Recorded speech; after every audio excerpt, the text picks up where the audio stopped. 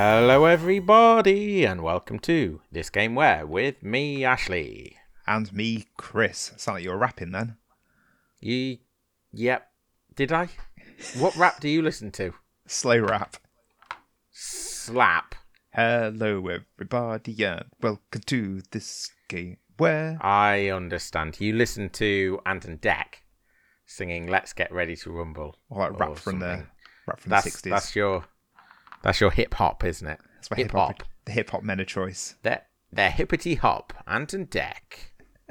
Were they called Ant and Dec? They were called PJ and Duncan, weren't they? They were, yeah. I mean, all of this is very tonally correct for today's episode, just so you know. Okay. And also, I'm just going to say that, anyone outside of the UK are going to be thinking, who's PJ and Duncan? Who's Ant and Dec? I was going to attempt an American accent. I decided not to. Did Let's Get Ready to Rumble not go, big in the US or anything? I doubt it. I'm so surprised. It's actually, I think personally, the spirit of that song's actually probably quite good, but the song in execution's not. The spirit. I think Let's Get Ready to Rumble. Let's get ready to rumble. Get ready, get steady, and rumble. Everybody rumble. That bit's good. That's good. That's top-notch 90s fare. I guess it's stirring in the same way that We Will Rock You is. I don't think it's stirring in the same way, no. Oh. I think you're really reaching to try and meet me in the middle of the bridge, and you've gone way too far. You're in the water. To equate Queen to Ant and Dec. Yeah, I feel dirty. I feel bad. Sorry, everybody. We'll finish it there. Thank you for joining us. We'll see you next week. Right, Quan, what's the game? Let's move on from this awful chat. It is a 90s. It is 90s through and through, this game, which is why Ant and Dec's certainly that era of Ant and Dec is very pertinent, because it is this game where your first task is to literally pull yourself together, collecting parts of your body to make the task of traversing the latter obstacle-strewn levels slightly easier. And it's 90s through and through. I certainly equate this to 90s. For some reason that I've still not put my finger on through my research, I equate it to 90s toy and Saturday morning cartoons culture. Certainly I understand the toy stuff, but not the Saturday morning cartoons, having looked into it. What is it? I don't know. Nope, it is the Incredible Crash Test Dummies. In fact, I think it's the Incredible Crash Dummies at the game, but at some point the toys were known as the Incredible Crash Test Dummies. That was a cartoon, wasn't there?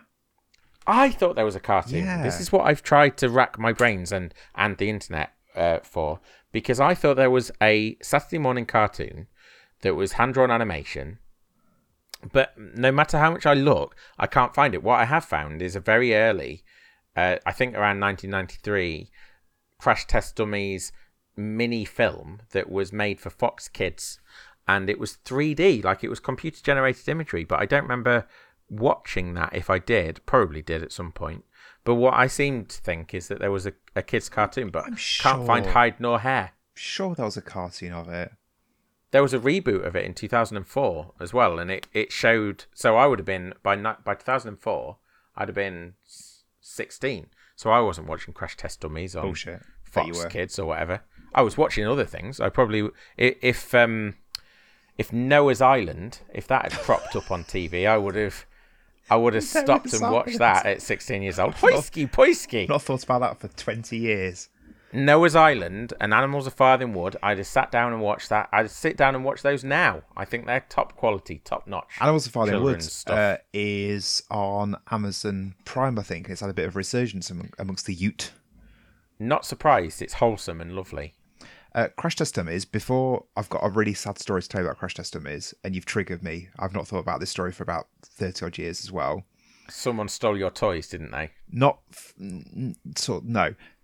but something to do with merch. Can we just sort of query or question why it was that whoever created Crash Test Dummies as a concept, the Crash Test Dummies, these things that go in cars to test them, why did someone think that was an appropriate thing for children to kind of, let's create a brand around that? Like it's We've got someone to question. We should have asked them if they'd like to come and talk to us.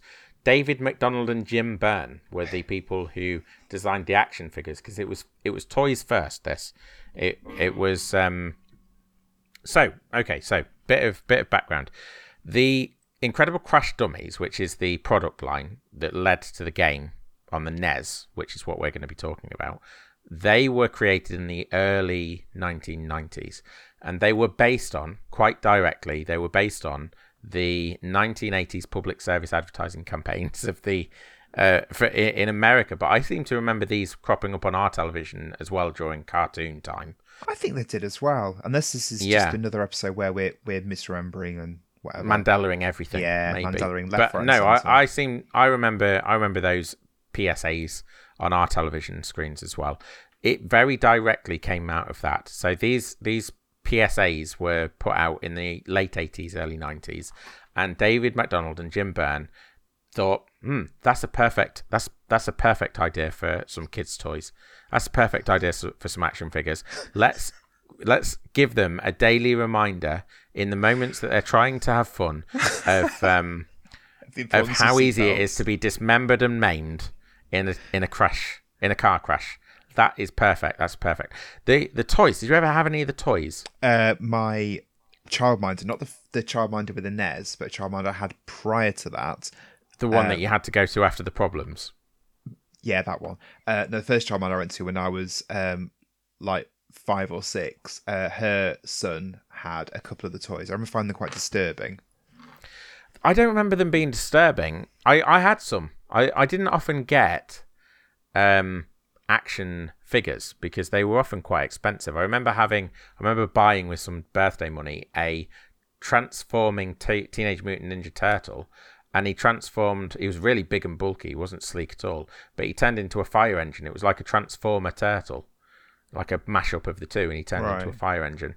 And that was probably the most expensive and most intricately designed toy, certainly action figure I ever had. But I seem to think that most of my action figures were secondhand, and probably my brother's as well, because we weren't the most well-off household. But I do remember having. I had a set of Ghostbusters figures that we got from a car boot sale, and I found them in the roof quite recently. There's actually in the place I live, there's a not junk shop. There's like a second-hand antique shop, and they had a set of the Ecto-1, which I've also got in the roof, and this exact set of figures that I got from a car boot sale for cheap when I was about 6 or 7. I had a full set of Ecto-1, these 5 figures selling for 80 quid. And the one in my roof, I mean, it's a lot more yellowed. He's obviously cleaned it up. And I was telling him about how I've got the firehouse that it fits into. And he was like, let me know if you want to sell it. I'll buy it off you, 200 quid. And I said, it's not for sale, mate. And he was not happy. £200 for your toys? Yep. Not parting with it. For love nor money. Without even seeing them, sight unseen? He just said 200 quid. My goodness, some people. But even so, that sounds like they probably are worth a lot more than that. He probably sells. Exactly. So the point I'm getting at is, you're saying these figures you got second hand. Firstly, nothing to be ashamed of. Secondly, they might actually be worse than it nowadays. So who knows? Oh no, I wasn't being ashamed of it. I was just saying that these are things that wouldn't necessarily have made it into our household because of money. And what I do remember though is getting some Incredible Crash Dummies toys for Christmas one year, and they were new. So these were some of the only, not some of the only. I'm talking like I was very under treated or whatever, like I feel like I had a lot of toys and a lot of very good toys. I'm gonna go on some tangents just because it's flashing memories of great toys that I had. Did you ever play the game? It was a board game, but not a board game. But it was called Flying Pirates. Nope. What? Right. So Flying Pirates was one of my favourite things, and I looked it up several times and couldn't find it, and then found one on eBay. But it was selling for stupid money as well, because they don't make it. They only made like 1 or 2 runs of it in the early 90s. But Flying Pirates is a game where you get two pirate ships, and they're put onto a balance thing, like a seesaw type thing, and then each player, 2-player game, each player gets a cannon and some little plastic soft plastic pirates who have scabbards, but the scabbards are hooked, like they've got hooks on their hands and their feet. And you have to fire your pirates out of the cannon over your ship to land in the rigging of the other player. And the more pirates you get in their rigging, the more weight. Their rigging will then fall down. And if you get the rigging to fall down, you win the game. That sounds great. It was amazing. It was perfect 90s toy. And I loved that one. That was a Christmas present one year. My brother and I also, one year, we got a 4-in-1 table. And it was like table football, table tennis, table hockey, and a table, which was definitely my favourite use of it. But the table hockey on that thing was absolutely amazing. Like it felt like you were in the arcade. It was so well polished or whatever. And the thing moved perfectly. Did the little figures from table football not get in the way for the other games? No, because you flip things. That was how these 4-in-1 table things work. Oh, right. So your table football would be in a recess in the inside. Then your table would just be the flat surface that came on top, and you put that on top of your table football to turn into table. Then if you flipped that upside down, you had the recess for the table hockey. It was great. Magic. Obviously, the table would double up for your table tennis as well. Obviously. They'd really thought it through. It was great. So those are two of my favourite things that we ever had. The Crash Test Dummies were part of the, there was a plethora. We had Lego and just lots of action figures, all of different types. My brother, I remember, had Ghostbusters squeezy toys for the bath. Like a little Michelin, a little Stay Puft Marshmallow Man that if you squeezed him and then let go underwater, he'd fill up with water, and then you could squeeze him to push water out of his belly button. Rigged full of all sorts of bacteria and stuff. Those bath toys, they're some of the most germy things you can find in the house. I wasn't worried about that, and I still wouldn't worry about it. It's probably actually good for building a strong immune system. I was going out and doing all the children's stuff in the wide world. Like we collected up some worms and made a worm farm one time. I was only talking about that with my nana a few weeks ago, and we would go out and collect butterflies and ladybirds and all sorts, and make mud pie type things. And yeah, I'm not really worried. I once went down, so there's a place there's a place near Lincoln called Beckside. Do you know Beckside? Nope. You know Netlham though? Yeah. So there's a place, this is where I grew up. I grew up on an estate on the outskirts of Lincoln, and Netlham was just down the road, and there was a place called Beckside. It was a new housing estate, and there was the Beck running through it, which was a little streamlet. And me and some friends used to go down there and play around there all the time on our bikes and stuff. And one day I decided I was going to make Beck soup. And I took what was a new thing at the time. It was Tango. Do you remember Tango? I do. Well, you do remember Tango because it exists. But at one point in the 90s, it was brand new, and they came in these dark black, seemingly long plastic bottles. Black, couldn't see through them. And I filled it up with water from the Beck. I put all the things from the Beck that you could find, like bits of a reed and some algae in there, and I tried to catch some tadpoles and pop them in there. Lovely. I was young. I put the lid on. I put it in the back of my wardrobe and forgot about it. Oh, and God. Then it was found literal months later by my mum. So yeah, I wasn't really worrying about how mucky bath toys that were being used in the bath. The smell. Yeah, it was fun. It was good days. Good old days. All of this is the backdrop to Incredible Crash Dummies and Saturday morning cartoons in general. Toys were a big part of our life, and Incredible Crash Dummies were some of them. I remember them being really exciting. I've looked them up in preparation for this episode. They look the most boring things you could ever, the most bland action figures possible. Well, before we launch back into Crash Test Dummies then, and obviously we're now at kind of approaching the 15-minute mark, and we've not actually talked about, we've done nostalgia, which is cool. So my Crash Test Dummies story is of a similar kind of, go for nostalgia. So do you remember the early 90s when Panini sticker albums were all the rage? Yep. And everyone did the footballs, the football ones. I did those ones. I didn't like them. Well, yeah, I didn't I didn't do those ones because I didn't like football. I don't like football. I can't stand it. And people in the playground in like year 2, year 3 were doing the swapsies. I trade you 3 normals for a shiny. Remember that? I Yes. feel like I'm being Peter Kay. Do you remember that? Do you remember that happened? Yeah. And I wasn't into it at all. And but I wanted to get in on kind of the sticker album action. So You rocked up with your Incredible Crash Dummies. So no, it's worse sticker. than that. So I can't remember how it came about, but my dad decided to take pity on me, and he wanted to sort of help me out. So he went off to the newsagent, and he looked at all the different sticker albums you could get, and he decided to find me the Crash Test Dummy one out of all the ones I could have chosen. So it was out of pity from my dad that I got this album, and I went into school with this album. Hey, look, guys, I've got the Crash Test Dummies album, and obviously no one had stickers for them. I just got laughed.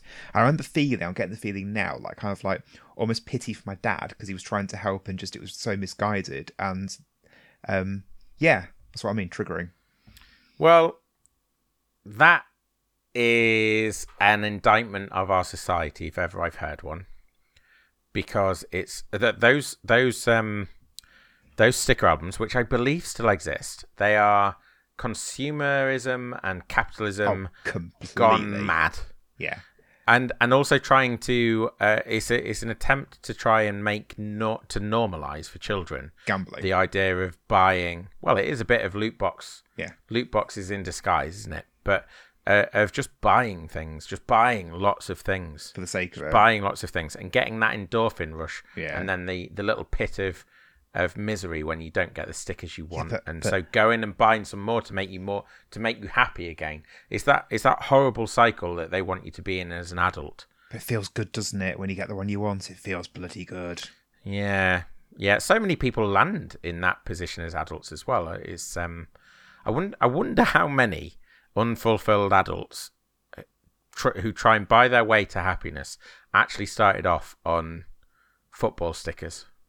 I would imagine there's a correlation. Or the American equivalent of baseball cards, or whatever they have there. Baseball cards, though, interestingly, at least baseball cards have a level of collectability and intergenerational longevity, because we don't, like a sticker book, once a sticker book's got a sticker in, even just one sticker, it's useless, it's worthless. Yeah. And it's just the whole thing is some just stickers ephemera. from 96. Yeah, they absolutely are. Whereas, the American obsession with baseball cards, they've got a level of staying power. And a 1960s baseball card, if it's the right one, is probably worth a lot. Whereas I don't imagine anyone's clamoring for Panini's 1995 rendition of Eric Cantona. I would imagine, obviously we aren't into football. I would imagine that completed or part completed sticker albums from, I say Panini 1995, I would imagine they go for quite a bit on eBay or like packs of stickers or something. I would not be surprised if there's a certain demographic of people that clamour for them. Well, give me a moment. Yeah, let's find out. Let's find out live. I'd say 1995 is perhaps the heyday of football stickers. Peak Panini. But they were Panini, weren't they? That's the sandwich is just. They were Panini. Yeah. Okay. I kept saying it and kept sort of doubting myself that I'm misremembering. Merlin's Premier League 95 football sticker album. Oh, Merlin. This is Merlin. So maybe it's Merlin and Panini. Certainly Panini's in the game. How much? 100% complete. That full thing, the full shebang? Yes. I'm saying 50 quid. 31. I mean, that's... So if you think how much money... too much. First off, yes. If you think how much money it would have cost to complete that album. Yeah. I mean, in terms of inflation, it's going to... It wouldn't have been as much as it would be now. But yeah, I know exactly what you're saying. I would put money on it costing £100 minimum, just as ballpark. Yeah. Even in 1995 money, £100 I think is a low estimate, and so the return's just not there. A Euro 96 complete Panini sticker book, £35. 1985, which you think I'd have even more. Yeah. What's that called? Je ne sais quoi. Yeah, even more. Vavavoom. £16. It ends in 28 minutes. They're getting £16, those people. Also, for these people that are buying stuff off eBay, they're buying a complete sticker album. They're not going through that highs and lows of, actually collecting. Yeah, the indoctrination process. They're not going through exactly. the capitalist indoctrination process. Yeah. They're just getting the... Yeah, the I can only imagine, though, that they are trying to recapture something that when that sticker album arrives, is then they're not going to feel it. They're just not going to feel that. They're going to flick through the sticker album. Okay, cool. And then stick it on the shelf, and then that's that. Job done. Yeah, I hope not. I've never really understood collections. Certainly passive ones like stickers or pogs or whatever. I've never understood them, but we are way far away from where we should be. Yeah, we're sort of... It's all tangential. It's all related. Incredible Crash Dummies. It is, genuinely. Yeah, we've slagged off football sticker collectors. I've felt pity for my dad that I've not felt for 30 years. Yeah, let's go back into Crash Test Dummies. Yeah. The game, and that's what we're here to talk about. Yes. The game was developed by Flying Edge, which was a division of Acclaim, double K. It was released in 1993. And it was a tie-in, as I've said, to the fairly popular line of action figures that I was a partaker of, and not the TV show. And apparently not the TV show, because the TV show didn't seem to exist in the way that I think it did. So why was there a sticker album? Yeah, because of the toys. I don't know, but so this is where I should say that television show might have existed, and my research might have just been lacking. But from what I can find out, there was a TV special called The Incredible Crash Dummies that was aired. It was half-hour long, aired in 1993 on Fox Kids. And it was CGI, which I don't remember this thing being, that I've got in my head. And it followed a dummy named Ted. Great. He was getting a new body that was indestructible, but they had a mix-up and some evil dummy guys. They had to go and get Ted's body back. Body snatchers. A little bit, yeah. And then later, in 2004, there was a series of animated shorts that were commissioned by Fox for their kids' TV channel, which I thought was called Fox Kids, but they're calling 4Kids Entertainment. And that aired 2004 onwards. So I would have been 16 and definitely not even remotely interested in watching it. So it's the early 90s. So I don't know where there was a TV show. Early 90s. We've got the action figures. There's obviously a TV show of some capacity. There's the game. There's the sticker album. Like this is quite a big deal, isn't it? For something as I said is such a bizarre property. They're definitely trying to push it, but that was the same because what people know in the 90s is that if you can get kids to ask their parents to buy them shit, then you're going to make a lot of money. Yeah. And it doesn't matter how shit the shit is, kids, if you tell the kids that it's the next big thing, they'll go for it a lot of the time. There's lots and lots of failures, but there's lots and lots of situations where plastic clutter has made its way into millions of homes up and down this land and every other land. And Incredible Crash Dummies was a perfect example of that happening, as at least in my view. The dummies themselves, the toys themselves, looked awful, like just bland as all hell. Honestly, they did. Yeah, they really. I'm gonna have to. 1 second. I'm finding you some pictures. All hell. What a damning indictment. They are. Let me show you. Those are utterly horrendous, like nightmare fuel. Yeah, nightmare fuel, but in the blandest way. It's like when the mannequins came to life in Doctor Who. I was literally going to just say that. I was going to my next sentence. I was going to say that's exactly what they reminded me of. Yeah. So, it's almost like they went, well, if we do Crash Test Dummies, we don't have to spend the money on decorations or paint because they're just bland, uncoloured dummies. And that's what they went for, and it was very successful for a short period of time in the 90s, and they made a lot of money out of it. So well done them.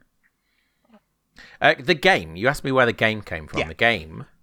The game was a second-hand stonker from, I say stonker, but we'll circle back around to that. A second-hand star from Ashby Sales down the High Street in Lincoln, The place where they which I've talked about before. Blanket.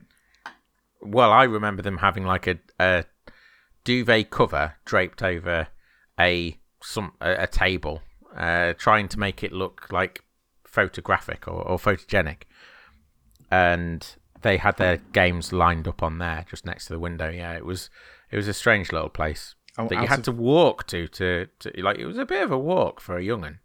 And out of all the games they had on sale there, what made you err towards Crash Test Dummies, or was it the price?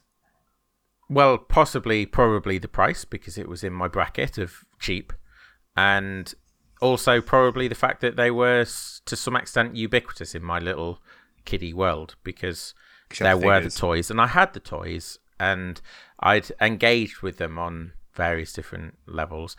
I thought on television as well, but apparently not, or maybe not. So yeah, that's how it happened. The game itself is a 27-level corker.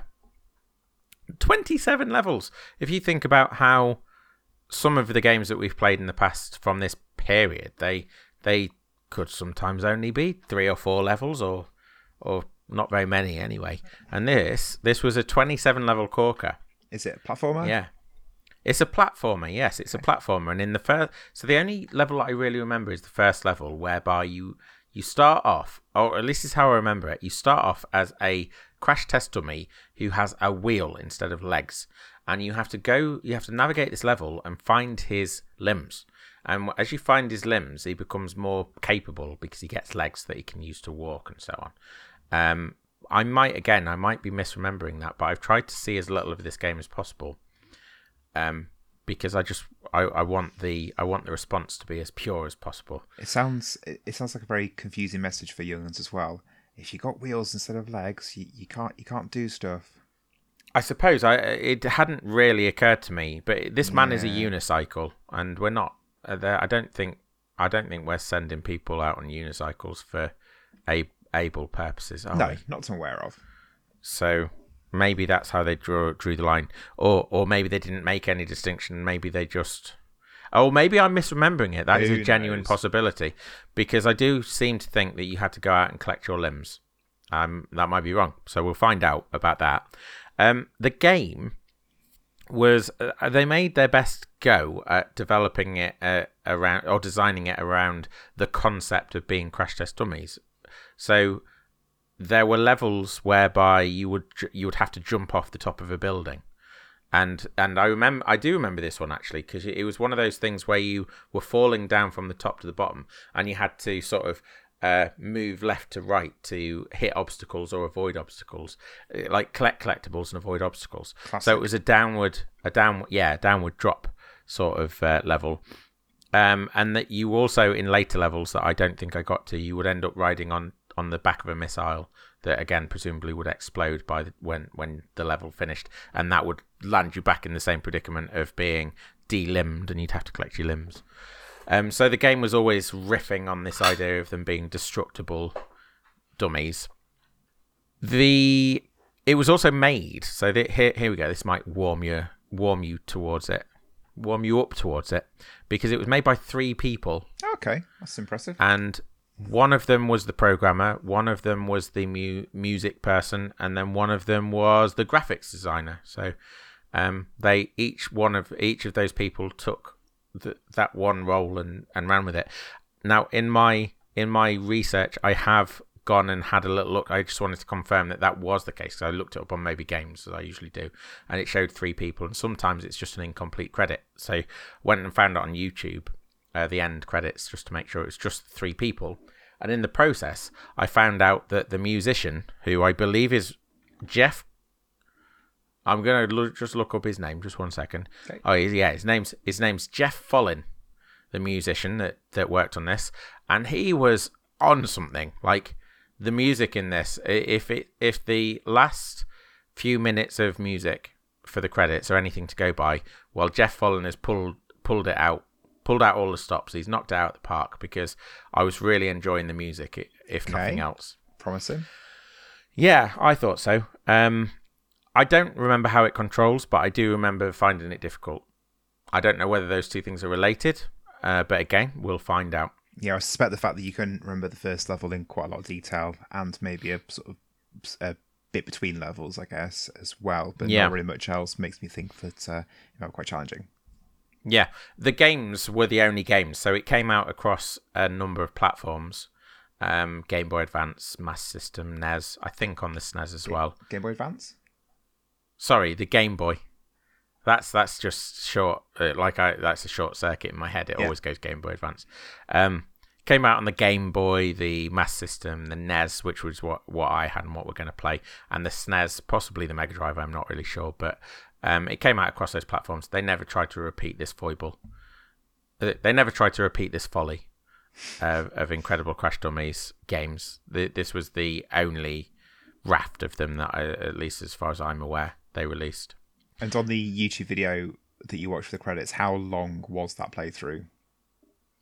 Oh, that was just the credits. So someone's made a video of just the credits for the game. Just the end. Good. Yeah, and all it is one single screen that's got 3 names on it and their roles. Madness.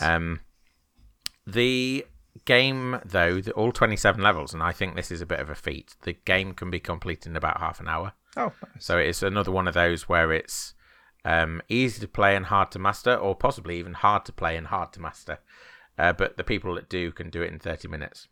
And that's about everything I've got to say about Incredible Crash Dummies, because it's one of those games that was largely about diversifying the portfolio of a brand, which is not a very romantic idea, and often results in what I think we're going to experience, which is a slightly shoddy, slightly clunky platforming game that isn't all that imaginative. And doesn't really offer something fun. Well, let's go into more frustrating. Well, this is what I was going to say. So these are all of the expectations that the bar can't be lower, frankly. I'm not expecting it to be great. I do remember experiencing frustration. And I'm just hoping that this is one of those that we can come back in the second half and say, there's a big surprise. Well, you used the phrase earlier, stonker, and I'd never thought of it before, so I'm going to coin a phrase. Should we see if it's a stinker or a stonker? Yeah.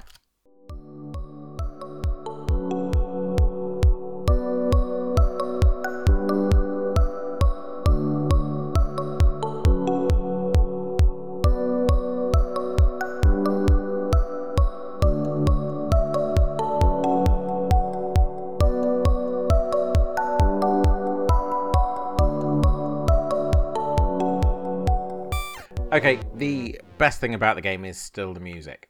I'll say that much. And that's as fair. A starter, because the music, the music is outstanding. I really liked the music. It was somebody that was probably given a shoestring budget and just went, "Stuff you and your shoestring budget. I'm gonna make a symphony." And symphony they did. It was that good. Well done, Jeff Follin. Yeah, well, I've ticked off one of the 2 positive things I managed to glean from this game, because I think this game he's firing out of a car at high speed into a wall. Yep. It's not good. Okay. I feel better about it than I did going in. So there we go. We've landed in different places. So it's better than you remembered. Exploded off. It's better than I remembered, yeah. And I've misremembered quite a few bits.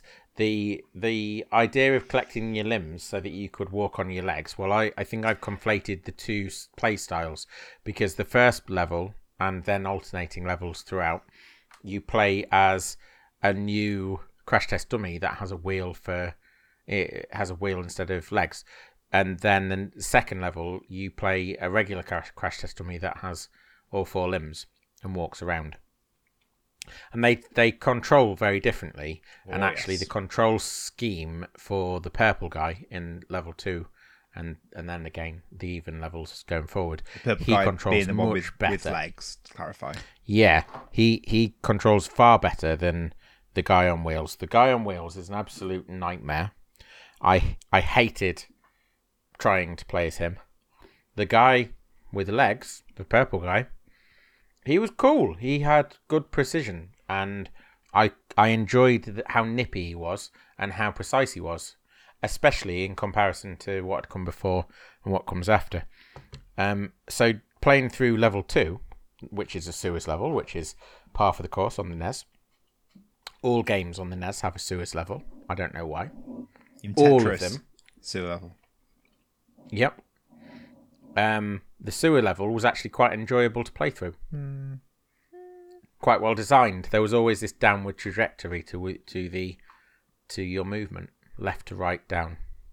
Yeah, nice. I mean that's the other positive I've got is the level design. I think the levels were very well created, very tight. Like the first level, you were going from top to bottom, going up, but it snaked, so you went across bottom to top. Yep. Yeah, and then you went up a bit, and then you went across again. But then there were pits, so you could fall down to the area you previously discovered, which was very frustrating. Yeah, hate that. Yeah, because of how imprecise the character you're playing as was. But I think it made it feel like a clearly defined area. And then the sewers, it went, as Ashton did go top to bottom, but there was winding within that, which again I did quite like. The idea they went far too far with the idea of of sending you backwards in the level as a punishment for not doing something right, because there was the bits where you could drop down to a lower point in the level and have to work your way back up, which were and generally as a game choice are frustrating. There was also this mechanic whereby if you got hit by an enemy, I couldn't quite work out whether it's if you got hit in mid-air or something like that, then you would get driven very far, like a good distance backwards through the level. So you then have to repeat what you'd already done. And I thought that was a shocking decision. I really didn't like it. I don't like how much emphasis is put on making you repeat things. Really didn't like that. Yeah, I don't understand. And that's as a punishment as well. Yeah, that's what I was going to say. I don't understand what the purpose of that is on the player to punish them for something that they've done and then make them have to redo it and sometimes do the same mistake again, just repeat it over and over. The bit I struggled most with the pits was where there was some pits where you're controlling the guy with one wheel who did this little, when you landed, there was a little bounce that he had, which I think was quite a nice effect because of the wheel, but it also made it very imprecise to control. He tried to jump across these pits, and there were tyres at the edge of the pits, the tyres that jumped up and down. So then you had to time your jump to kind of get past these tyres, and if the hitbox of the tyre got you just at the right point, at the wrong point, sorry, you then fell down and then had to climb back up to that point and start it again. And there were probably 6 or 7 of these pits, and that was just so frustrating. Yeah. There's nothing. There's nothing good to say about the Tyre Guy personally. I don't think. I think as the Tyre Guy levels, I don't think were as fun as the other ones, and I think that the imprecision of his movement, it just killed him for me. He's also quite sluggish as well, which again made the timing of it all quite difficult because you press left and you respond like just a split second too late, if that makes sense. And the momentum, he built up momentum and sometimes just rolled into things. I also found that when I was being respawned by him, which happened frequently, I can't remember now whether I just wasn't being respawned with the purple guy or whether his respawns were better. But with Wheelsy guy, he respawned in moments of danger. So I'd respawn and I'd be invincible for 3 seconds, but I'd be underneath one of those wheels that was bouncing up and down. And if you got hit by it, you got damage. Yeah, I was respawning underneath one, which just didn't make sense to me. I wasn't impressed by that either. It makes you realise those things that in platformers, Sonic and Mario, for example, Sonic, you got the checkpoints, that those points being defined make it really easy to understand what's going on in the level, that this is the point at which I will reappear. So a case in point kind of linked to that really was this invincibility that I found in the second level, and the character then became where invincible. Your legs pop off. I can't remember, to be honest. I only realised the character was invincible because were they flashing, or did they go slightly see-through or something? They were flashing and they were spinning round with their legs out to the side. Right, I didn't even know. So they looked like a Kururin ship. Yeah, and it made me realise that the music in Sonic and Mario that plays to signify to the player you are currently invincible, if something has happened, there was none of that here because the music just carried on playing as normal. So Yeah. If you hadn't been paying particularly close attention to the character, as indeed it seems I wasn't, I only realised I was invincible because I happened to touch an enemy because of how the hitboxes are framed, and the enemy then sprang off the screen. Oh, I'm clearly invincible at this point. Like the game, all these little things kind of build together to make the game kind of player unfriendly, I suppose. Yeah. I think there were a few just dropped balls here. And I sort of think the enemies are quite unfair. That you can't even destroy the enemies, can you? Your only weapon is this puff of gas that comes out and will momentarily stun. It's incorrect. Yeah, I did tell you about you could switch with select to your oil can. Yeah, you did. And fire oil at them, and that would actually destroy them outright. But if you run out of oil, you've got this fallback air puff thing. I assume it's like pressurized air or something, and it stuns them for a couple of seconds, enough time for you to get past them, but then they spring back into life. And so I was in situations where I was having enemies attack me from front and behind, which again was frustrating. Yeah, and I think generally that is the flavour that everybody's that most people will be left with if they when they play this game for the first time. I think we've had this before where you've really gelled with an old Mega Drive game that I've not really had much to do with in the past, and you've sort of you've gone through level after level after level, and I've found it really frustrating and annoying. And I think that's where we are with this, because I've got some history with it, however long ago it was. It clearly gave me an edge that you didn't have, because I got through a few levels, and you were sort of stuck on the first or second. Oh yes. And that's always going to provide frustration. But I do think that's the experience I had. So the only reason I didn't have it now is because I had it 25 or so years ago, and I think it could have been avoided. There were games that didn't have this level of frustration in them. Mario and Sonic are the perfect examples. And I think sometimes it's easy to forget that the reason that Mario and Sonic were successful, or one of the reasons, is because they had a certain level of polish and considered design that made them accessible for a number of people without making them frustrating, but also having enough challenge to give the player that wanted or needed it or met it said challenge. And that's not an easy thing to do, and there are a lot of broken games, a lot of games that litter the path that Mario and Sonic trod, that just weren't able to do the same things or do them as well. Yeah, the also runs, that's right. Sonic, even though I have a bone with Sonic and the general design choices that were implemented there, I still think that when you compare it to something on this sort of level, which is, as we need to remind ourselves, maybe a tie-in to a toy franchise that was not all that popular in and of itself, which therefore meant it probably had a very small budget and was worked on, and that's the reason it was worked on by 3 people. Yeah. When you compare them, there is no contest. Sonic becomes apparent why Sonic was successful, if compared to the Incredible Crash Dummies. And when you can pick them up, when at the time you could probably pick them up for a similar amount of money, second hand at least. It wasn't really it was a no-brainer, wasn't it? No, not at all. It's sometimes nice. It's almost like a palate cleanser to see something like this. As much as I feel like I might maligned it a little bit too much in the first half, because I was very definitely saying that I thought it was going to be a big pile of poop. I think it was much better than that, but it's not something that I'd want to play for fun in the future. No, never go back to it. No, probably not. No, never. There we go then. Case closed. Yeah. Yep. I don't know what the other versions are like. They might be better. They might be worse. I have no idea. The SNES version, particularly, that might well have had more investment, more money, and more people.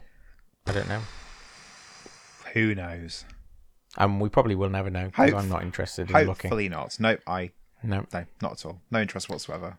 Well, thank you for giving it a go. Well, it's in the spirit of things, isn't it? To give it a go. Yeah. And I can sleep tonight saying, well, at least I've played that game. Yeah, what an achievement. Yeah, exactly. Are you going to wrap us up? Oh, go on then. Thank you for listening. If you've enjoyed us, remember to come and join us on all social media, Facebook, Twitter, Instagram and YouTube, and like, share, subscribe, rate and review. Thank you for listening. No. Thank you for joining us and for getting this far.